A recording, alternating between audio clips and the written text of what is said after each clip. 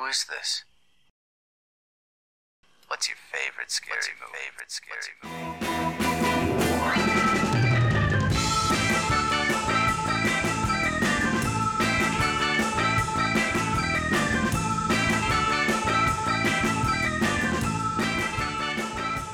Live from Casey Becker's patio.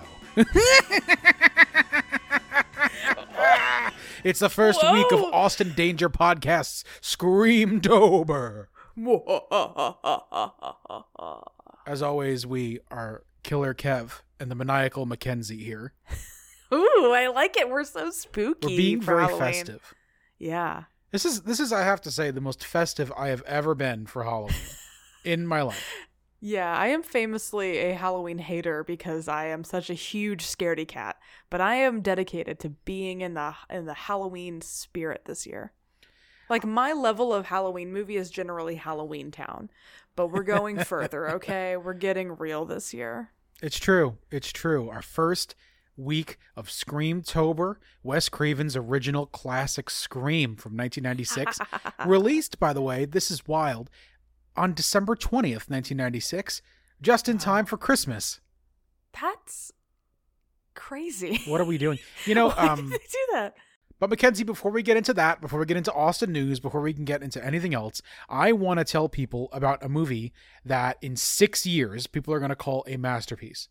Okay. Now, 6 years ago, I saw a movie called The Nice Guys that I really loved, and it was awesome and so witty and funny and great. It's Ryan Gosling and Russell Crowe, wonderful. And I told everybody about it, and nobody fucking listened to me. And now, 6 years later, everyone we know loves The Nice Guys. That's true. I watched it recently. It's a good movie. That's right. You're damn right. It's a great movie. I come to you tonight.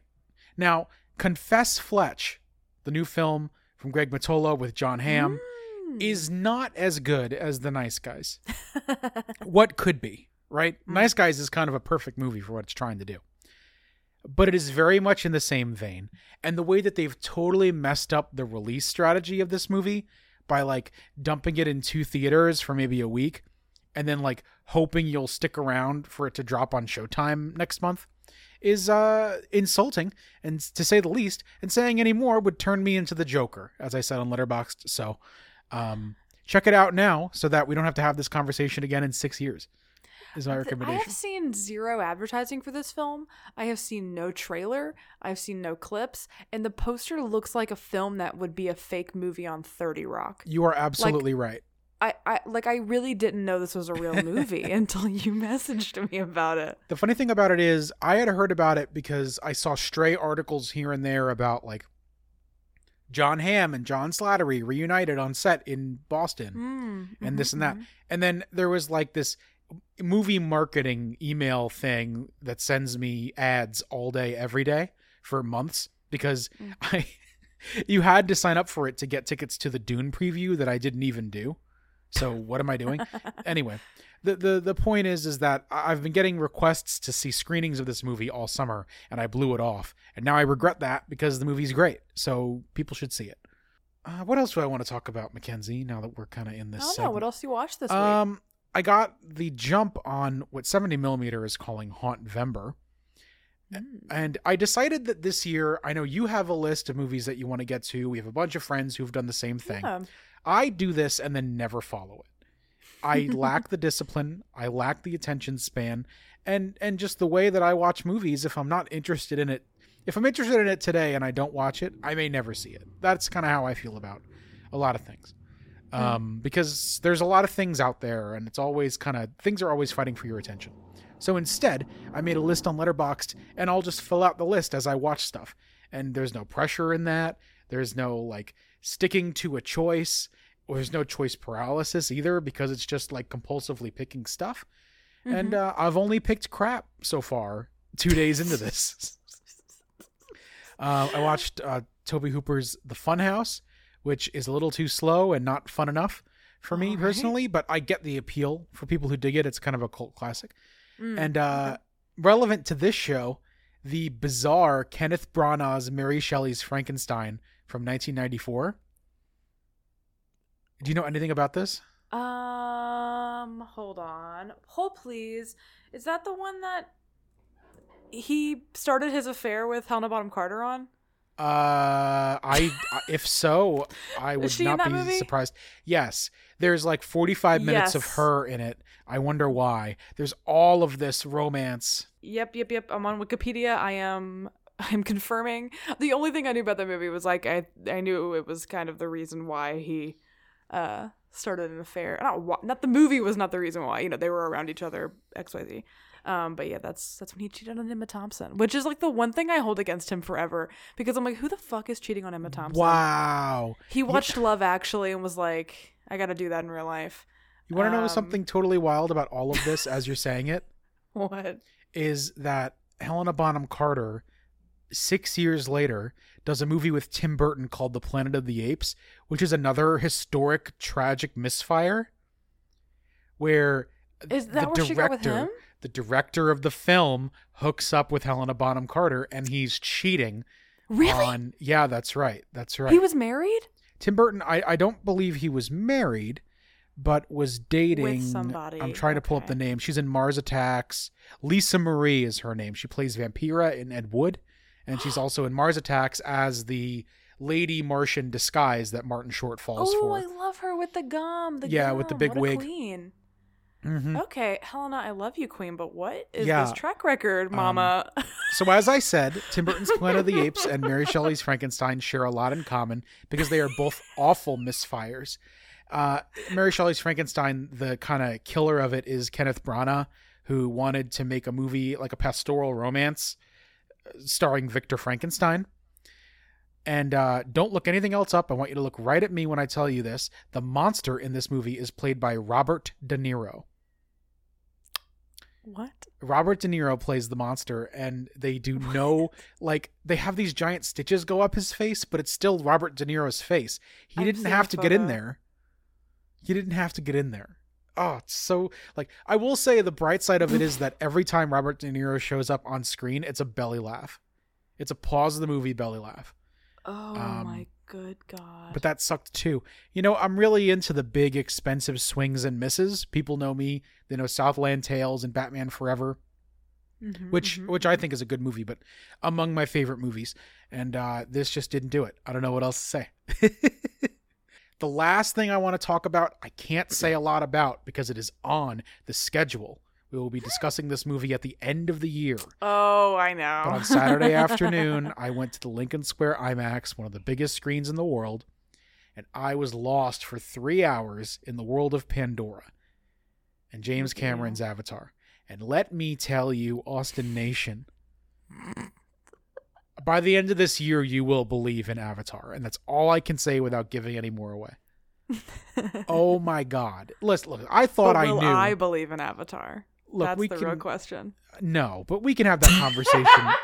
We can have that conversation later. You will not, but we can talk about it later. No hope there. Oh, no.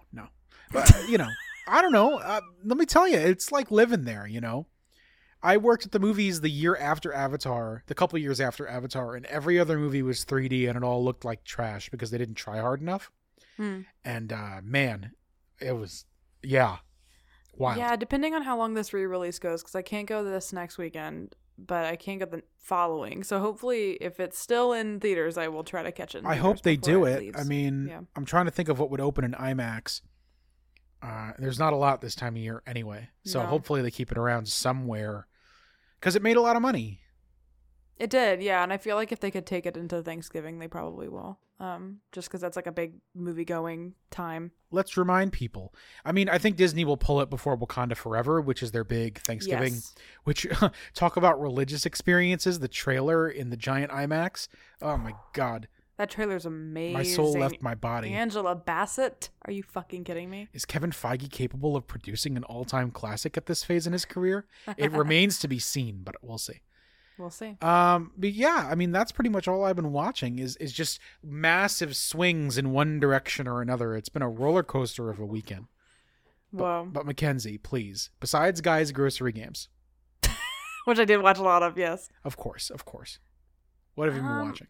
Again, another light week because we were out of town for my brother-in-law had a college weekend. So I was out of town, so that took away, plus Guys Grocery Games also took away. But I will say, I'm not going to linger on it long. My fiance is officially obsessed with Andor, the new Disney Plus program. Oh, yeah. And therefore obsessed with rewatching Rogue One. That is her favorite Star Wars. I do think it might be the best. I know that's like a hot take in some circles and not a hot take in other circles. Personally, I like Rogue One because I like that it's just its own thing, and it's tragic, and it's epic, and it's beautiful, and it's amazingly shot. So we watched that twice this week because Rachel is obsessed with it. So I watched a lot of Rogue One, and I'm sure we'll talk about it eventually because it's Star Wars. Yeah, I think we'll do it's and Star Wars. Technically, Carrie is in it. That's right. I forgot about that. Well, I remember I saw Rogue One in theaters the week it came out, and that was literally like a week after Carrie died. And I remember just bawling my eyes out seeing that moment at the end, with the young Leia.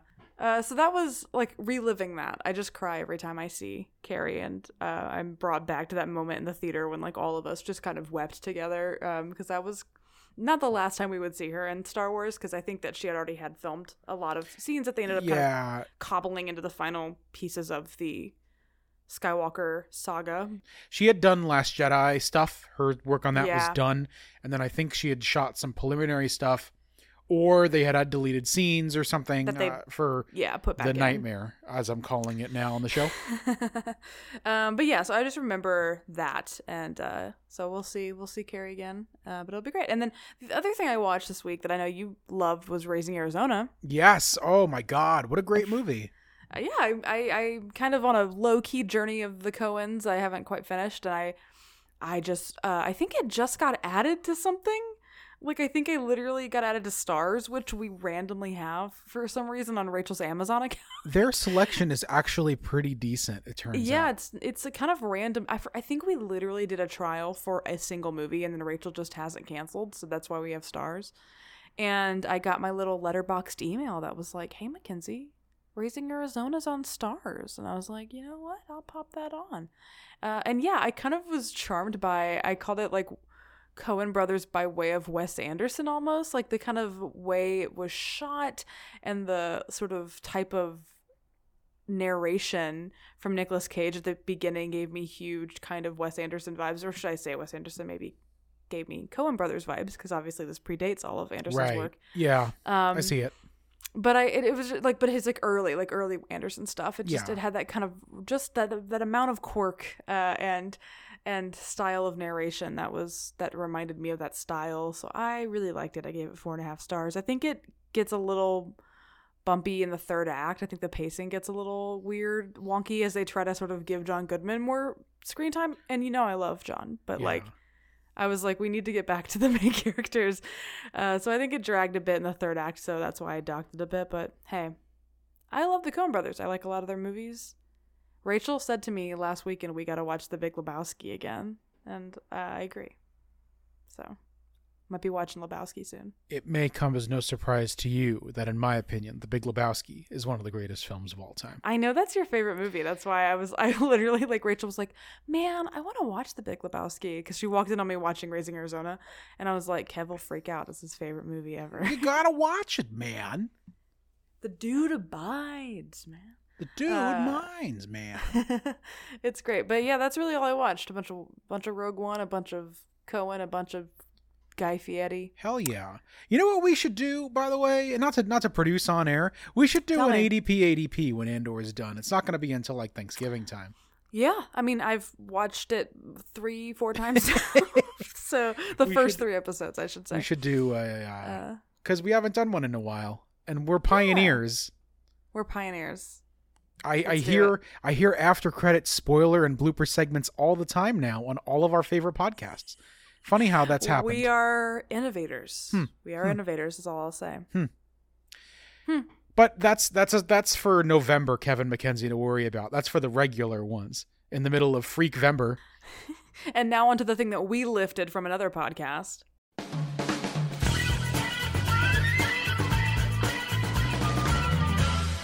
Whoop-de news. What does it all mean, Basil? Well, you know what's funny about that, about what you just said there, is that I listened to Dune Pods do a network with the mighty David Itzkoff from the New York Times. Whoa. It was so awesome. And That's they amazing, also, actually. they had just as much Dune news as we have Austin news. Hey, pulling it all together. A follow-up and nothing else. Folks, the Super Yaki Austin stuff is out. It's out. It's for sale. You can go buy it as part of their mic drop. I picked up Daddy Wasn't There stickers that have a really amazing design. And as somebody who has been listening to that song every week or so since the summer of 2002, it's a big moment.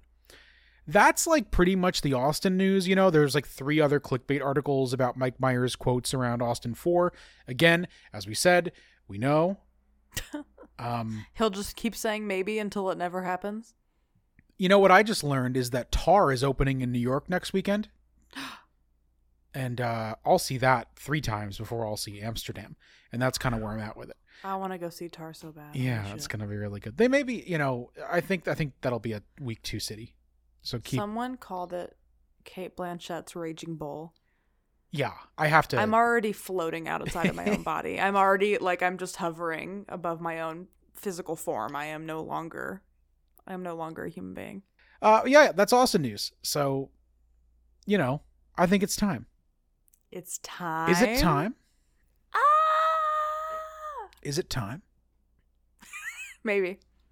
Folks, as promised, it is finally time to discuss Wes Craven's 1996 Scream.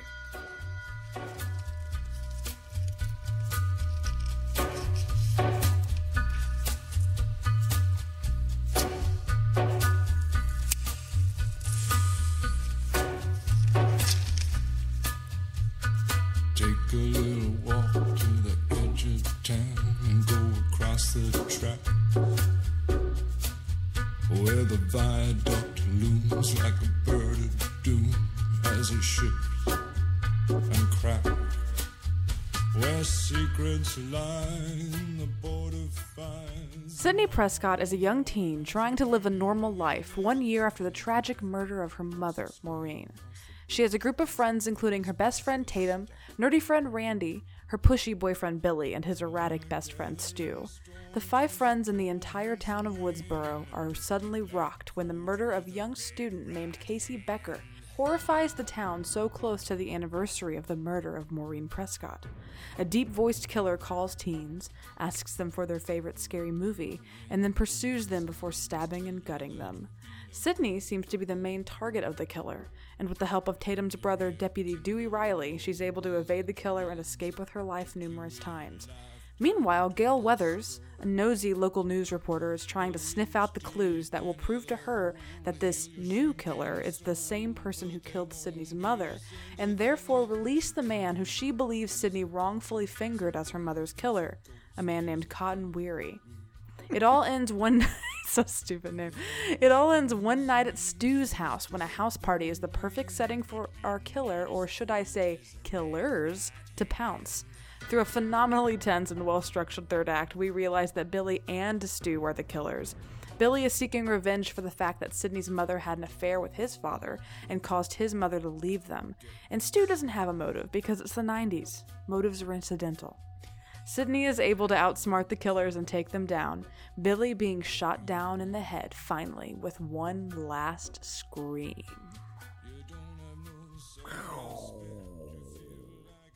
What's your favorite scary movie?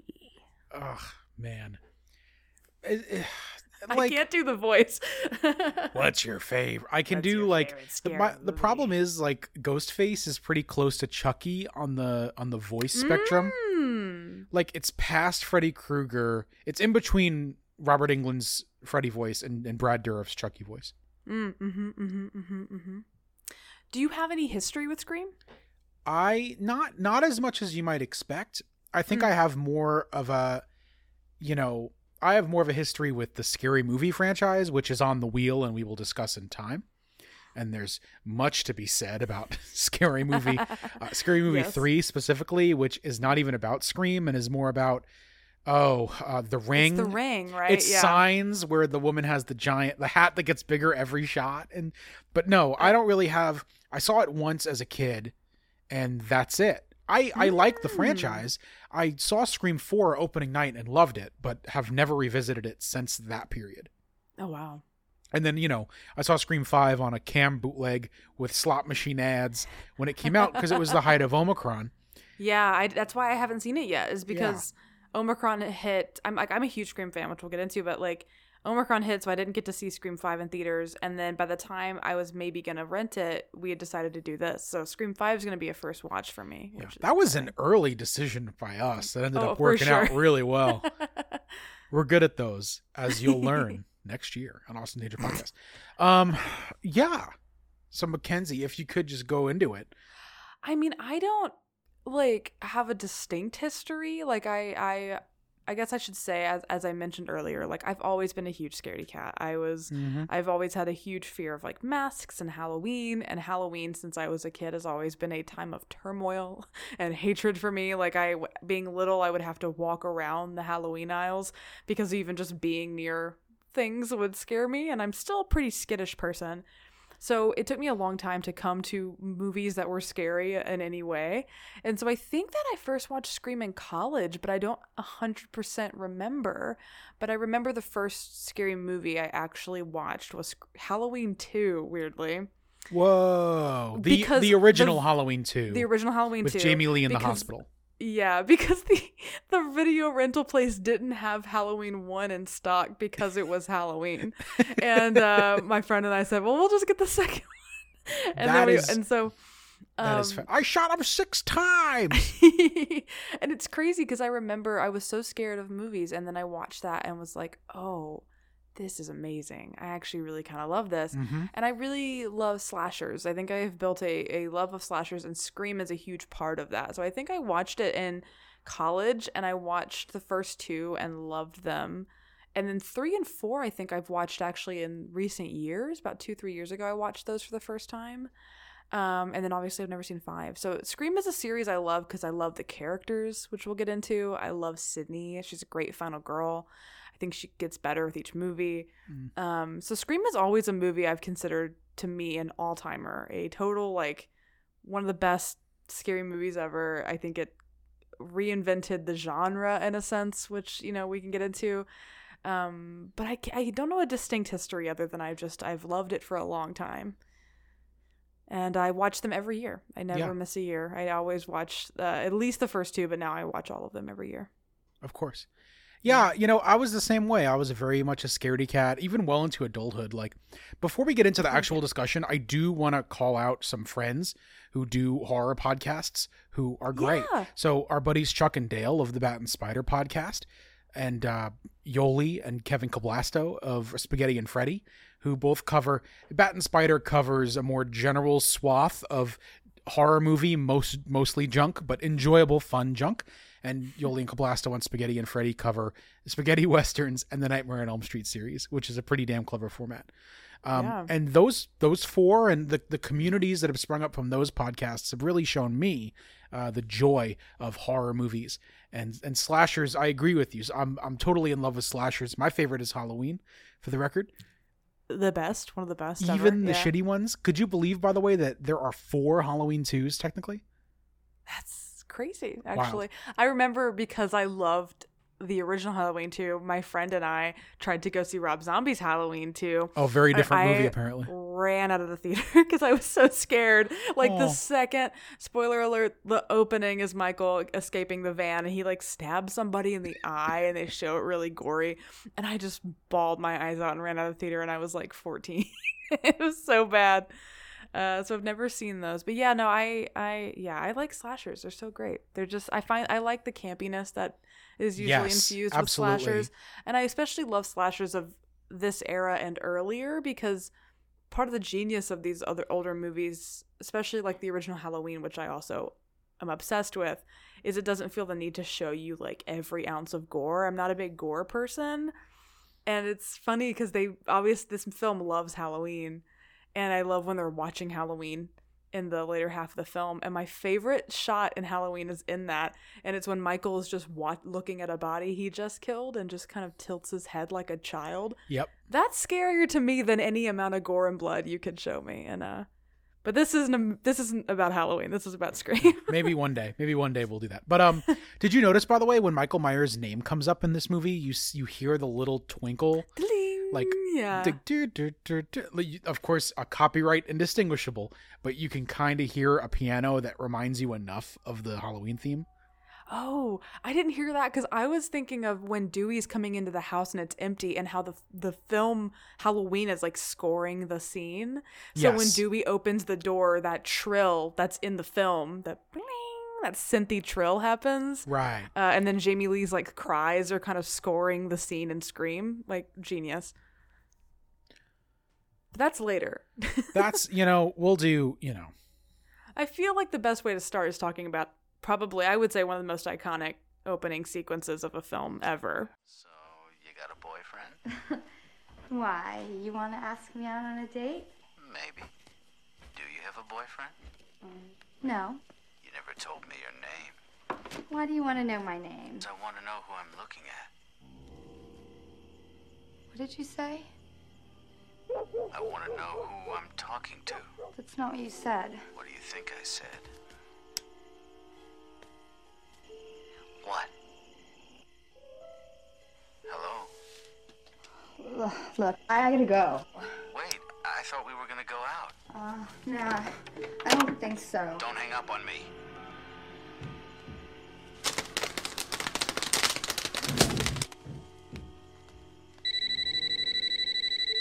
Shit. Yes? I told you not to hang up on me. What do you want? To talk. Well, dial someone else, okay?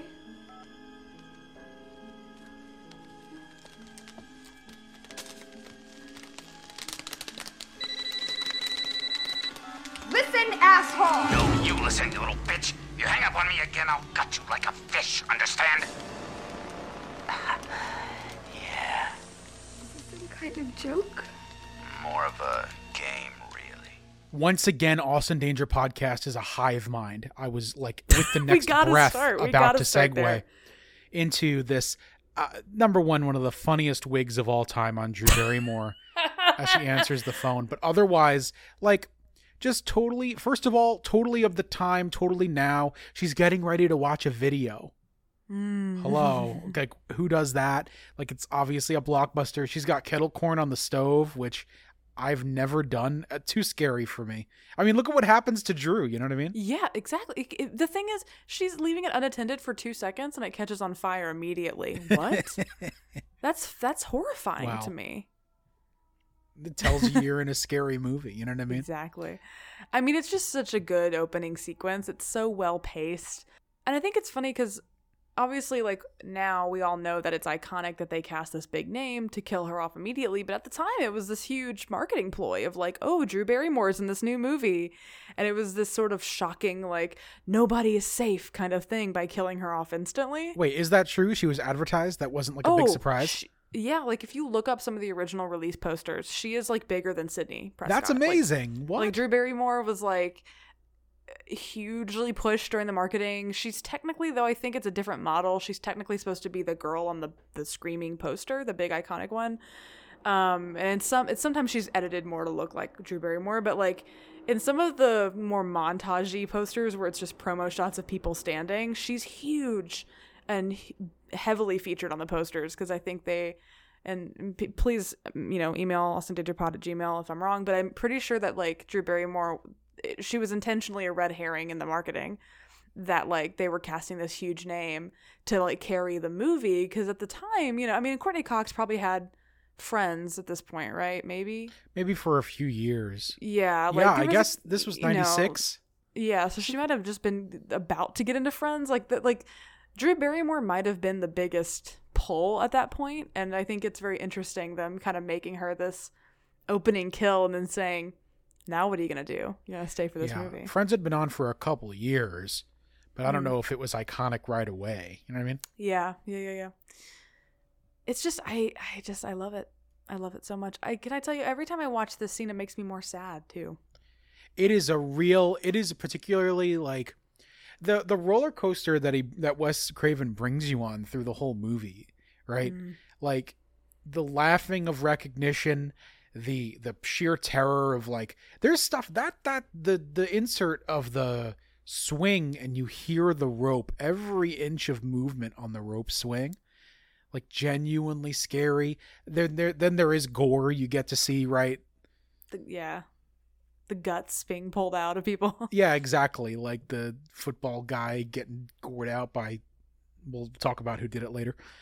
You know, and then you do feel that awfulness that, like you're right there. You know what I mean? Like, I don't know how I initially saw this scene, but like, yeah, every time I watch it, it like rips my heart out. And I think it's such a testament to Wes Craven understanding that a horror movie is more than the effects and what we're visually seeing. It's about making us feel something too. And like every time I watch it, it makes me more and more sad at how close she is, how she's yelling out mom. Her every word she's saying before she dies is just mom. She's a kid. She's a teenager. Right. And all she wants is her mom, and her mom is right fucking there. And the horror of Wes putting you in that moment of them hearing their daughter being murdered on the phone. Like, what a genius small little thing that like a fucking course she hasn't hung up yet. And it's like, I have that same moment with the delay in the van, which is another amazing small technique he uses to create a great horrifying moment. Like these little things, it's these little details that make it so great, just right from the start. Right. And they put the movie in the present day in all the best ways that haven't really gotten old to me, but I was there. You know what I mean? I don't know. We were there. Right. I wonder what kids think of this one. The Zoomers, you know? I mean, it's interesting because like so much of the crux of this film is no caller ID, right? And it's very funny because, not to spoil, I feel like Scream 2 is my Terminator 2 Judgment Day. Real ADP fans know in terms of me having to hold back referencing Scream 2 too many times. But like that was the thing, is when this movie came out, the rise of caller ID was huge because this movie was such a cultural moment that like caller ID skyrocketed, and they sort of acknowledged that in the second film. The film opens with people getting caller ID. Like it's sort of, it's interesting how the film, because it is so of the time, because it is so set specifically where it is, it sort of comments on society as it's being lived through, I suppose, which I think is interesting. So do we want to get into, now we have the iconic opening is done. We are now setting up the world of Scream. Gale Weathers appears in the hilarious highlighter, mint, whatever the hell it is, blazer that Parker Posey wears later in the franchise for reasons that will become evident, as you showed me the other day. Do we want to get into Kev, the mystery sleuth now? I would actually love this, yes. All right. So for those of you who don't know, who maybe don't follow me on Letterboxd or haven't heard, I forgot who does the murder in every one of these except for Scream 5 for reasons that will be evident when we get there at the end of the month. I promise. So I was like, oh, wouldn't it be fun? Maybe I can guess it, right?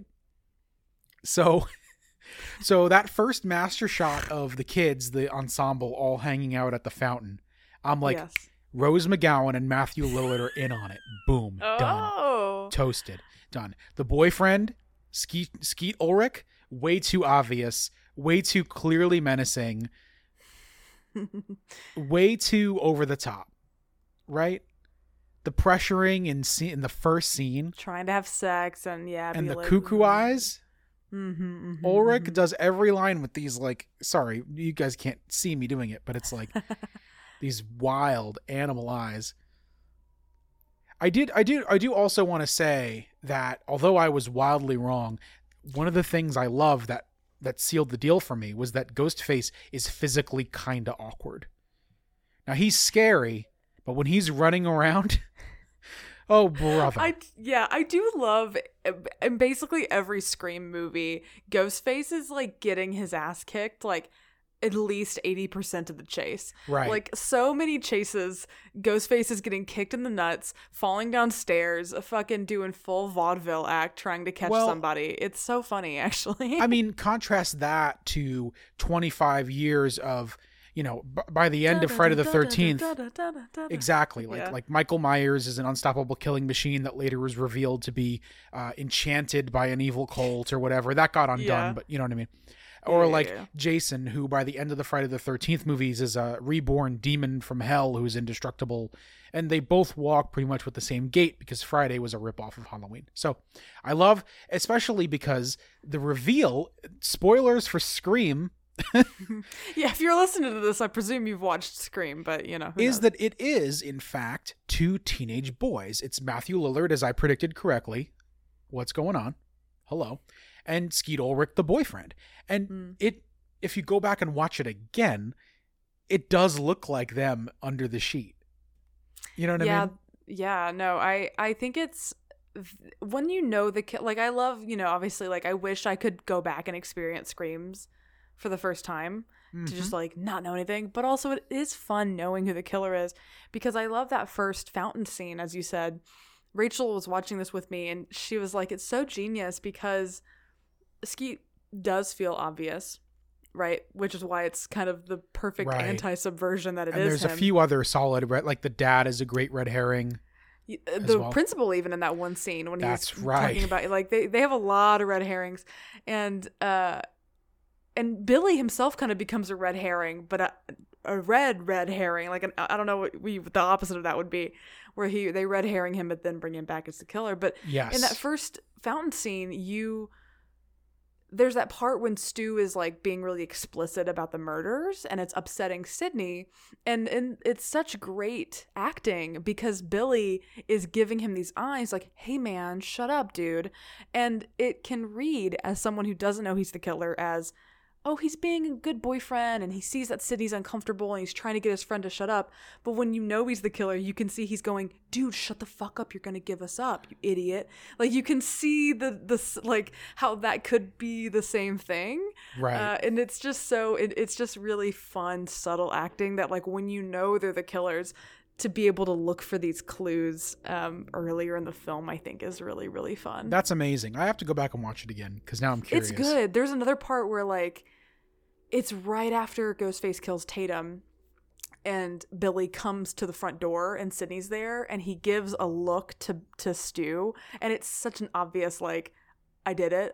I'm done. But like, it could also be misconstrued as, oh shit, I'm running into my girlfriend, my ex-girlfriend. Like it's just like these moments that when you know they have different meaning, but if you don't, it still doesn't look weird, if that makes sense. Like it's so subtle. It's really, really good. I have here in my notes, the doggy door is amazing. What a way to go out. Guess I was wrong about Tatum, but I'm still convinced Lillard has something to do with this. Yeah, you were right. Tatum, I loved her on this watch. She's a really good friend. I think people don't talk enough about how Tatum is actually a really good friend. Yeah, I was so hard pressed. I was so convinced that it was her in the end that I didn't even think of that. I'm not going to lie. She's so kind to Sydney about the stuff with her mom. She's like taking Sydney into her home. This was an interesting watch for me because there were so many tiny lines that I will be calling out that I didn't catch before. And one of the lines I feel like I've never heard was Sydney and Tatum in the like some sort of supermarket, and Tatum is just like, you're too good for Billy and his penis. Right. Or like, Billy and his penis don't deserve you. Like, she's such a kind of girl power best friend, and I'm like, Tatum's great, and I hate that she dies. It sucks. Yeah, but it's a great kill. It's a great kill. And Rose McGowan, though she is a complicated public figure now, is so good in this movie. She's so perfect at oh, Mr. Ghostface, I want to be in the sequel, which is an iconic line.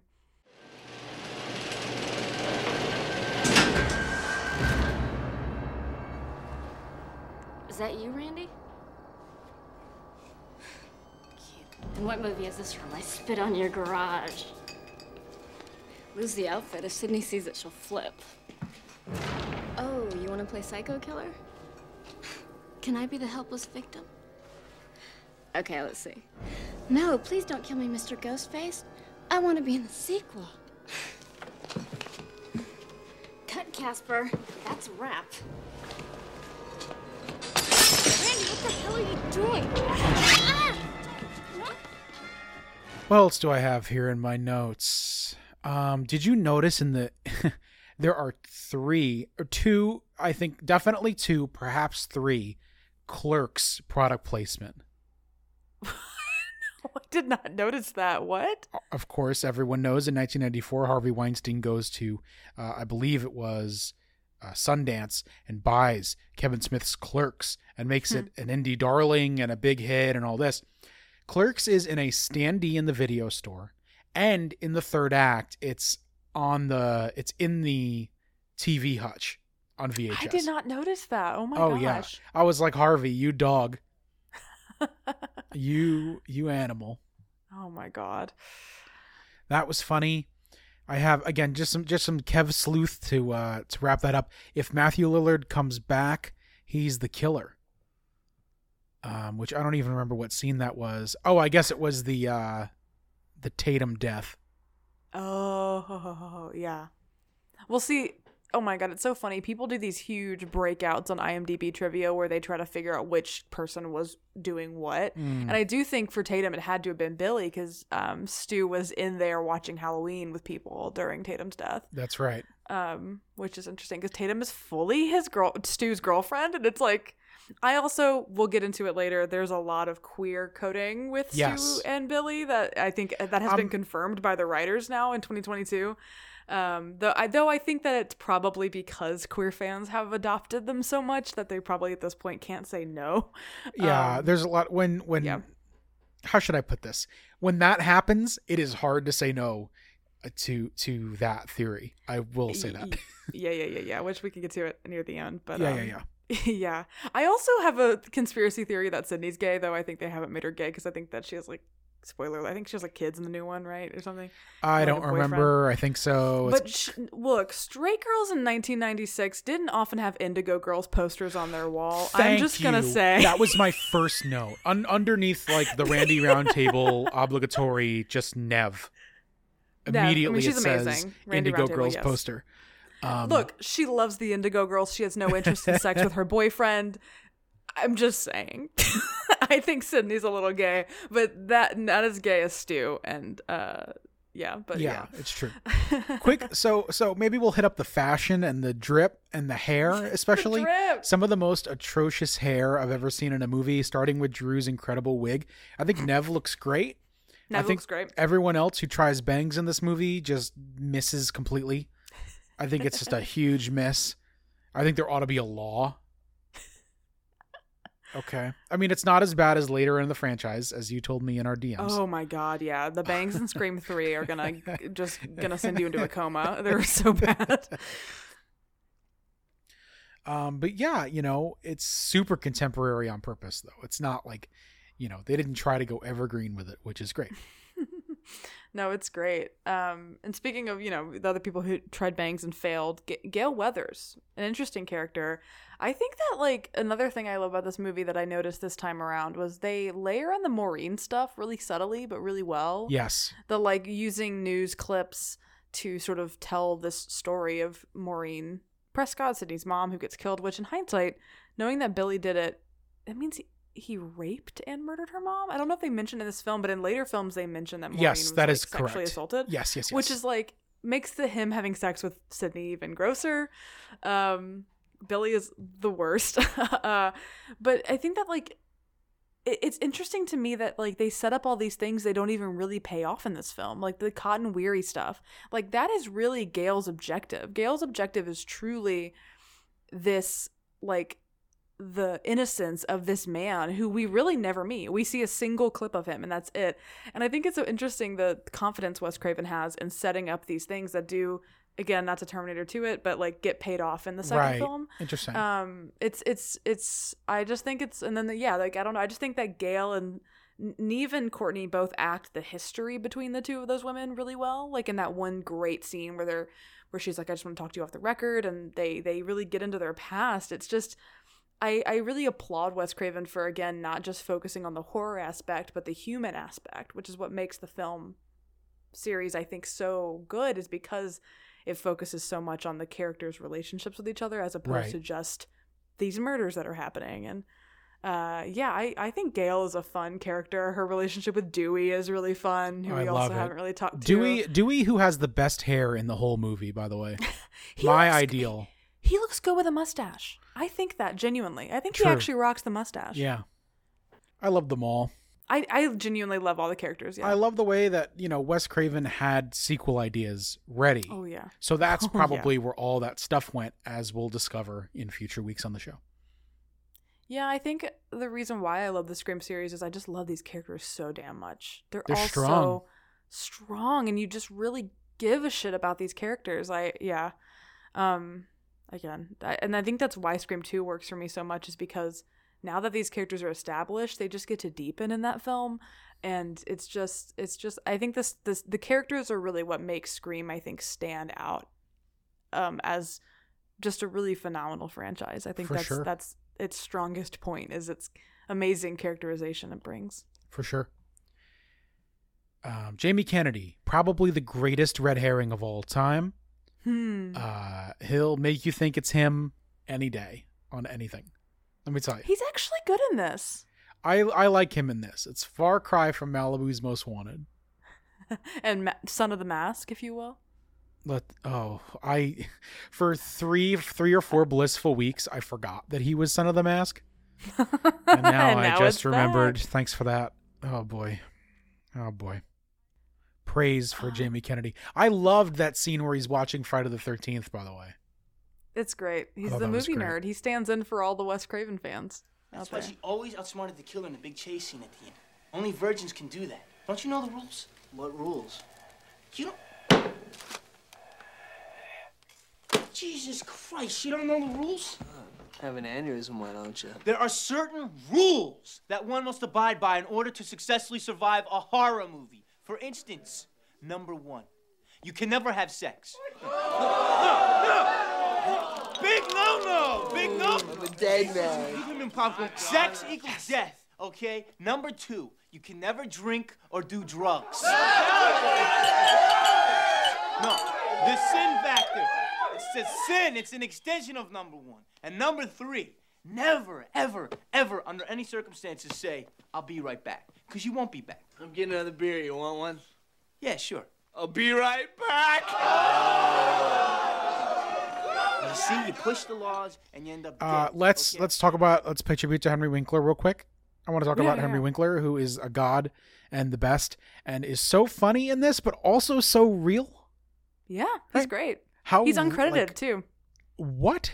Yeah, I think he probably did this for free, I guess, because he's uncredited. What a hardworking, strong performance from him, though. Like, oh my God. I love it. That's all I have to say about it. But man, it was appreciated. No, he's so good. And I love how there's so many, again, like little details that are so pitch perfect, because you think that the principal is a random kill. You're like, why the fuck are they killing the principal? But then later when they talk about how all the police are pulled away because they found the principal's body, right? Like it was actually part of the plan to pull the police force to the high school and away from the house party. Like, insane how he was able to do that. You're like, why did this principal die? And there's a reason. It's all part of the dominoes that are falling right now. Do you know the behind the scenes of that, which I just randomly learned on Wiki? There hadn't been a death in like 10 pages. And the studio was like, we have to spice it up here. And unintentionally, he plugged that plot hole for the third act where all the students run, all the kids get out of the party so you can do the reveal and the solving of the mystery. That is and actually really amazing. Keep the cops away. How crazy. Yeah. How well done is that, right? Like, so well done. Holy shit. Good. All right. Yeah. So that's my big final point is I love Henry. He's the best.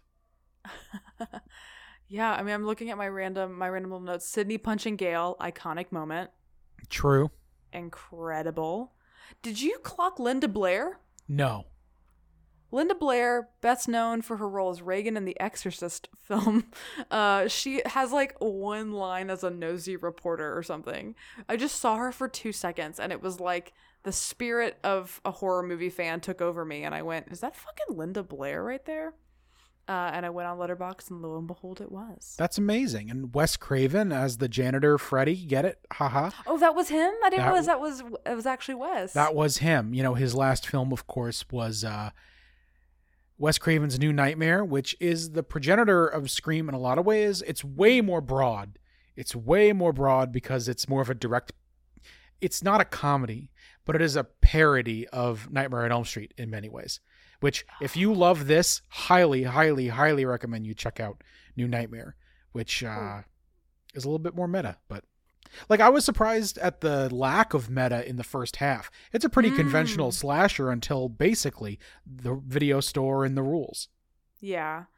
I love that Wes is making fun of himself so deftly at so many points here. There's a great line Tatum has of, this isn't like a Wes Carpenter movie or something.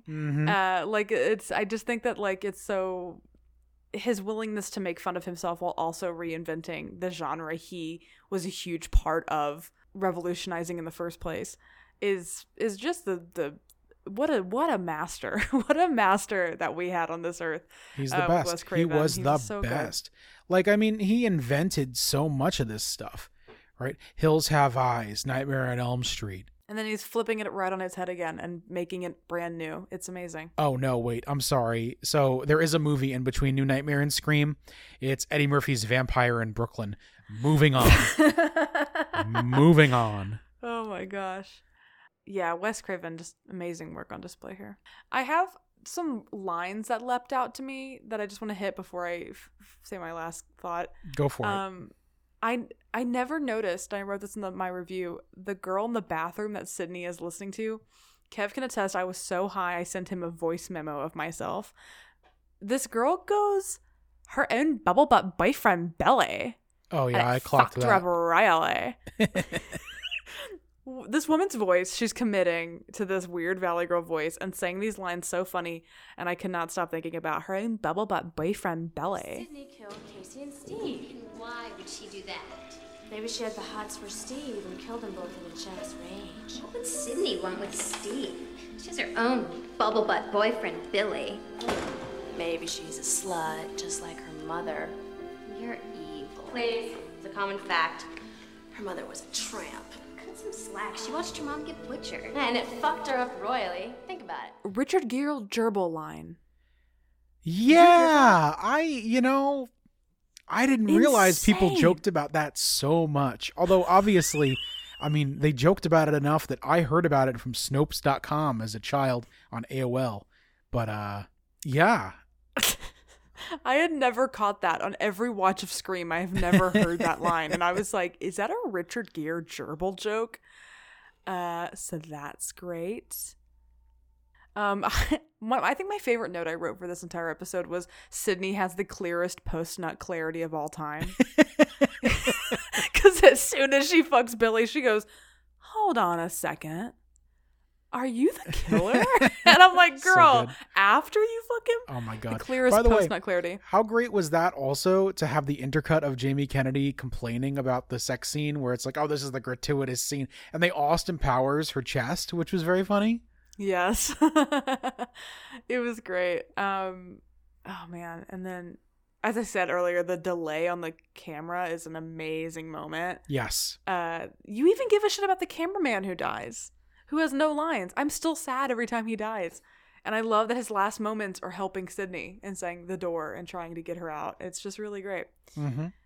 And then, yeah, as I said, I think like the last thing I want to hit on is the queer subtext, if you will. A lot of queer fans watched this movie when it came out and went, Billy and Stu are gay, right? And I think Stu is very gay to me, like, or he's at least in love with Billy in some sense. And I think it's been sort of opted by queer fans that because Scream has a huge queer following, which I believe they sort of acknowledge in the fifth film by making finally a canonically queer character in the series. But a lot of queer fans have adopted Billy and Stu as a kind of fucked up queer couple. And I think that Kevin Williamson, so it came up again around the release of the new Scream film. Oh, wow. People saying, oh, do you think Billy and Stu are gay? And Neve Campbell in an interview said, duh, which I thought was fucking hilarious. So Neve Campbell spoke out and was like, yeah, I think they are, duh. And Kevin Williamson, the writer who is gay, which I think is a reason why maybe there's a lot of queer subtext in Scream that people pick up on. He spoke out about it in 2022 around the release, and he had a really interesting, I would Google it if you want to read all about it, but I really liked his kind of nuance to it where he says he thinks that Billy might have had queer isms, but that he felt that Stu was absolutely in love with Billy, and that Billy, as a manipulative person, exploited that love. And that is why Stu doesn't necessarily have a motive, because his motive is just to follow Billy. And he talks about how the dynamic of their relationship is very top and bottomy, kind of, which I thought was interesting. Like in terms of Billy being the leader and Stu being the follower. And Stu's motive isn't necessarily because he's a bored teen. It's because he has this affection and this love that maybe he doesn't even know how to articulate for this other boy. And that's why he's kind of going along with all of it. So if you're interested in queer subtext in Scream, it's there and people have written about it and it's really great. Queer people love Scream. And again, Sydney with that Indigo Girls poster, excuse me? We know what's going on here. We know what's going on here. What's the matter, Sydney? You look like you've seen a ghost. Why are you doing this? It's all part of the game, Sydney. It's called Guess How I'm Gonna Die! Fuck you! No. We already played that game, remember? You lost. It's a fun game, Sydney. See, we ask you a question, and if you get it wrong, booga! You die. If you get it right, you die. You're crazy, both of you. Actually, we prefer the term psychotic. We'll never get away with this. Yeah, always interesting. I think, it's a genre that deserves that read because it is so camp and so out there. Yeah. Also, it's refreshing to hear that from a creator after so many years of Nightmare on Elm Street 2 queer subtext denial. And that movie's way gayer than this, respectfully. No, I've seen the scene of him dancing. That is the gayest shit I've ever seen in my life. That movie has a scene where he runs into his gym teacher at a gay bar. Well, there's that new documentary that just came out. That's right. About that actor who he's sort of reckoning with the legacy of that film and the homophobia that led to his career kind of being tanked, which is interesting. Another thing with Billy and Stu is that I think Kevin Williamson mentioned the Leopold and Loeb inspirations there, which if you're a movie fan, you've seen many films, including Alfred Hitchcock's famous Rope, that has been kind of inspired by the Leopold and Loeb case, which was another kind of homoerotic, murderous young men sort of thing. So I think that's another kind of queer aspect of Billy and Stu, is that they're kind of inspired by that real life duo as well. I wrote in my notes, these motherfuckers are so fruity, I love them. Even though I hate them. I hate Billy mostly, but... Well, yeah. Because to me, Stu is actually... I'm actually kind of sad when he dies. Because he's such a dumb little kid. And his last words being like, my mom and dad are going to be so mad at me. One of the best lines in the movie. I'm so happy we got there. I mean, Matthew Lillard, in that sequence, every line reading is better than the last. I know some people hate him. I love him in this movie. We're Lillard stans. Okay. I haven't seen Scooby-Doo, but I have seen Twin Peaks: The Return. And anybody who has their head on their shoulders properly loves Matthew Lillard in Twin Peaks: The Return. He's also great in Scooby-Doo. He is my Shaggy. I love him. I'm a Lillard fan. I do like him a lot. He's really great. I think he's great in this. Tongue and all. So we are rapidly running out of time, even by super special episode standards. So, Mackenzie, could you give me, look, I think we all know what your rating is going to be, but maybe some final thoughts? Yeah, I feel like I'm sorry I've talked so much in this episode, I feel like. But yeah, I just think everything about this movie is perfect. I find new things to love about it every time I watch it. I love Scream 2 even more, so I'm so excited about next week. And it's 5-star for me. It always has been. I just think that this movie... I genuinely think it's one of the best scary movies ever made, if only for how influential and iconic it is and how important it is to the genre of slasher films as we know them today. And I find new things to love every single time I watch Scream. So 5 stars. Yeah, baby, yeah.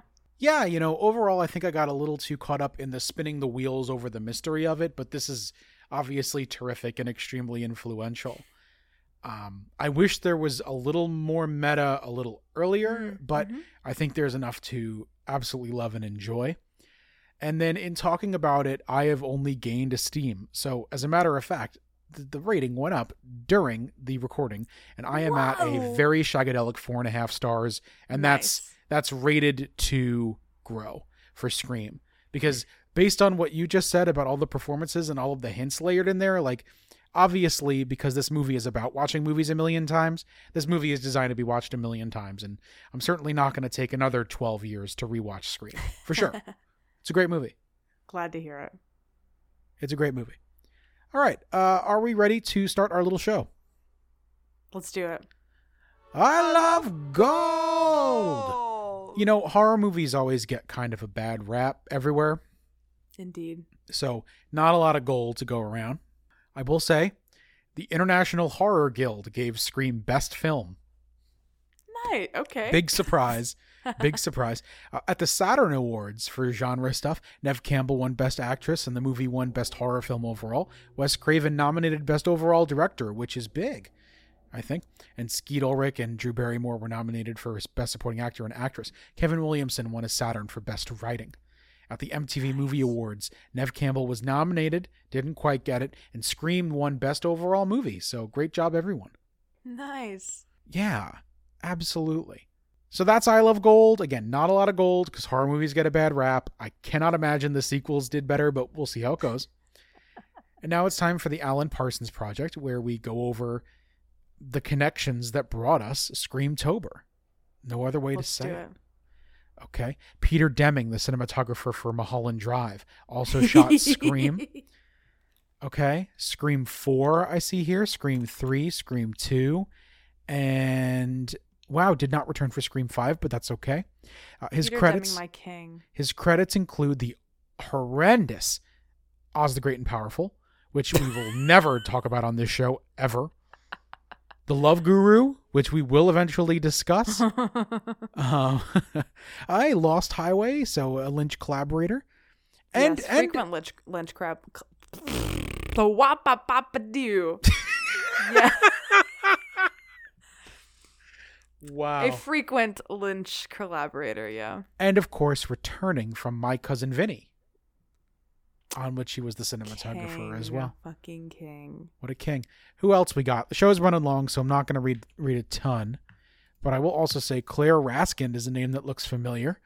Gives us Return of the King and that great Western, The Harder They Fall. But the publicist at New Line at the time, so the Lord of the Rings movies, Scream, obviously, the Austin Powers film, Paulie, that movie about the wacky parrot, and many others. Great job. Don LaFontaine is the last one I'll highlight. The man who was in a million trailers, and Scream is certainly no different. Someone is playing a deadly game. It all began with a scream over 911. Someone who's seen one too many scary movies. Now he's taken his love of fear. Hello? Hello, Sydney. One step too far. Do you like scary movies? Obviously, there's a ton. There's not like as many as, this isn't like Con Air or anything. But because it was, produced at a similar time, there was a lot of cross-pollination going on. And that is a very truncated Alan Parsons project. There you are, you're over there. Oh, we have 2 U's over there. First, we have an email with the subject line, taste. Oh no, I don't. Hello, over there. Zolidus again. Aha! Oh yeah. No. Con Air wasn't you two's cup of tea. That's just how it is sometimes. Even quote-unquote bad movies do have some unforgettable scenes. And this one with the Garland Green's introduction into the movie Hannibal Lecter style, watching that on the big screen on the days of the premiere and being totally unspoiled, that's super rewarding. Yeah, that must have been crazy for the mask to come up and then reveal that it's Steve Buscemi under there. Oh, I was like, what is that talking about? I forgot that guy's name was Garland Greens. I thought I was reading a different language. I was so confused. Since I still think back of that scene and laugh about it so many years later, I would say I paid the ticket for that movie. I would agree. If I had just seen Steve Buscemi, I would also be like, I got my money's worth. This is why rating movies is kind of a sin, right? Like, I appreciate exactly. Con Air, but I don't know if I would call it good. It's very complicated. I don't rewatch this movie often. That movie ain't complicated, but the Garland Green scene I often watch on YouTube and joked about it in terms of future Oscars. How a certain actor that slapped a comedian live on stage, how he would be escorted to the Oscars after the ban, Garland Green style, van up on the scene, opening back in there. So I don't know if you get to this point for recording. You're doing the Truman Show now. So this was actually from last week. Oh, great. I think I watched that movie one time. That movie ain't my type of movie. And it can be that I watched that movie with expectations for what Jim Carrey was at that point. And it's a different type of movie. Just a taste mismatch. Yeah. I would say give it a second shot if you want to. It's a good movie. Try it out as my recommendation.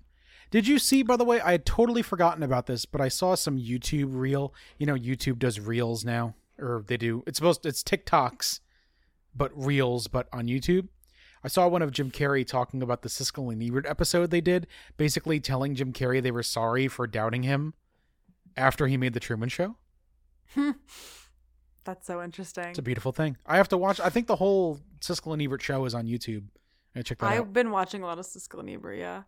And then I have a couple little final sentences from Zolidus. Go for it. Sending you a screenshot of my Letterboxd movies I like for 1998. If you ever need to fill up your list of movies, and I did change the posters, that's a great function. Agree. Good tips to figure out if a movie might be something for you. Watch the trailer, even if you get spoiled, you feel what type of movie it is. The best movie, in my opinion, for 1998 is Enemy of the State. Oh, yeah. Never seen that. And I already know your answer for this because I just looked up 1998. But Zolidus asks, what movie do you two consider to be the best film of 1998? Is it The Truman Show?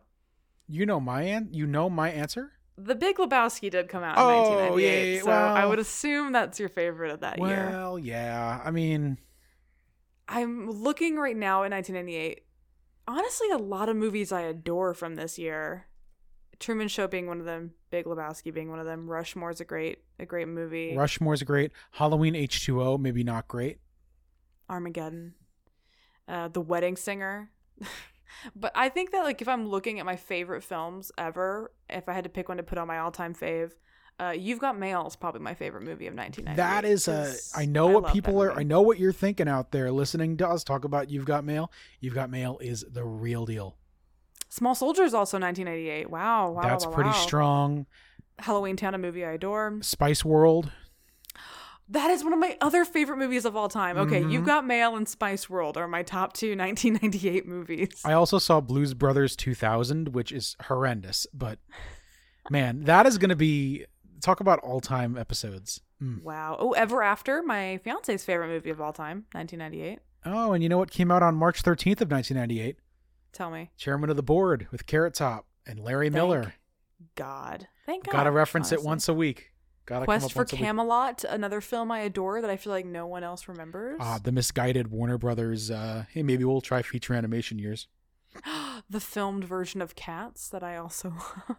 Damn, there's a lot of... 1998 slaps. I'm not even being jokey here. Yep, and the best movie of all time, according to the Oscars, why, it was Shakespeare in Love, which I didn't even see, so...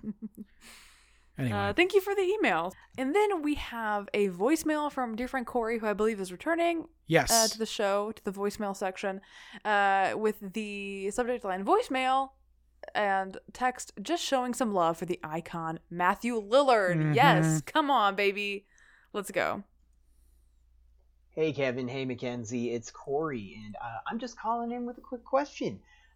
So this movie features yet another iconic look by one Matthew Lillard, icon of the 90s and 2000s, and I was just wondering, what are your favorite and least favorite Matthew Lillard looks from his career? My personal favorite is his look in the movie 13 Ghosts. He looks like something out of a 2002 Dior runway or something. And my least favorite would probably be his look in SLC Punk, because you should never trust a punk, even if that punk is Matthew Lillard. Would love to hear your thoughts. Have a good night. Bye. Thank you for that voicemail. That's a lovely question. It's a complicated question. It requires some Matthew Googling. Lillard now. The 13th Ghosts, I will say, Corey is not just a dear personal friend of the show, but a dear personal friend of mine. Happy birthday, if you can hear this. I forget exactly when his birthday drops, but happy birthday. 13th Ghosts is a very Corey movie. I've never seen it. Oh, we should do it on the show. I think the SLC Punk, I agree, is a lot. 13th Ghosts is a lot. I like his disgraced adult Twin Peaks: The Return look. I think that's interesting. I mean, obviously, I'm like legally obligated to say Scooby-Doo. He is Shaggy to me. I also recently watched Looney Tunes Back in Action, and Matthew Lillard has a cameo in that. What? Where he's having lunch with Scooby and Shaggy, like the cartoons, because in Looney Tunes Back in Action, people coexist with these famous cartoons. Right. And Shaggy is like telling him that he didn't like his performance in Scooby-Doo. And Matt Lillard just looks really handsome and it's funny, and it's a great cameo. So maybe I'll say Looney Tunes Back in Action as my fave. Least fave? I'm realizing now, thinking about it after this voicemail, that I really haven't seen that many Matthew Lillard projects. I've never seen Scooby-Doo, famously. I've never seen SLC Punk. I've never seen 13 Ghosts. Matthew Lillard. I'm seeing that he was in She's All That, but I don't remember that. And I've seen that movie. He was in The Descendants, which I personally really hated. I've seen him in Scream, Scooby-Doo, and I think that's probably it, honestly. Damn, this is very odd. This is very odd that I just haven't seen. Yeah, weird.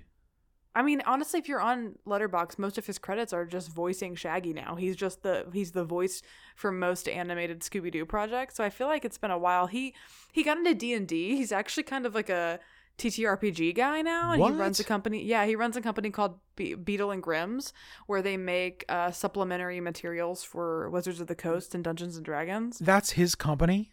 Yeah, that's Matt Lillard. So I actually kind of know him more as a D&D guy now, because he plays in live games like with Joe Manganiello, and like when they bring celebrities on to play D&D, Matt Lillard's kind of there. And yeah, he runs Beetle and Grimm's. So that's kind of, I feel like, where his career has gone, is just kind of running this company. That's fascinating. Yeah. Wild. That's interesting. Corey, I'm going to have to get back to you on this once I've seen some more styles. I need to brush up on my Lillard, to be honest. We got to brush up on that Lillard. Mattuary. Think about it.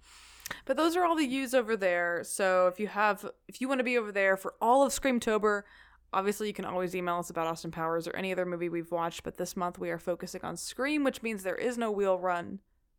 Wheel run? I don't know what I'm talking about. Wheel turn, the turn of the screw, I'm losing my mind. The wheel is in the fridge. It's in the crisper right now in tinfoil. It is simmering. I just snorted. Wow. Thank you for recovering that for me. But hey, if you want to be over there and you want to talk to us, email austindangerpodcast@gmail.com. Next week, Screamtober continues. Scream 2, baby. Yeah. Weird, wild, wacky. Am I going to watch it right now? Probably not. But I'll have seen it in 7 days right here on this show. Until then, this is my Terminator 2 Judgment Day. That is an insane expectation. What am I supposed to make of that? I've never even seen Terminator 2 Judgment Day. You haven't even seen it. It is simply a sequel I like better than the original, I'm saying. Okay. But also I feel that way about Scooby-Doo 2 Monsters Unleashed, so take with that what you will. It's another movie I haven't seen, so who knows. But until then, until next Monday and Scream 2, from Mackenzie, this is Kev. Austin Danger Podcast, peace! If you want to find us on social media, you can find us on Twitter, Instagram, and Letterboxd at Austin Danger Pod. This episode was mixed and edited by me, Mackenzie. Thanks for listening.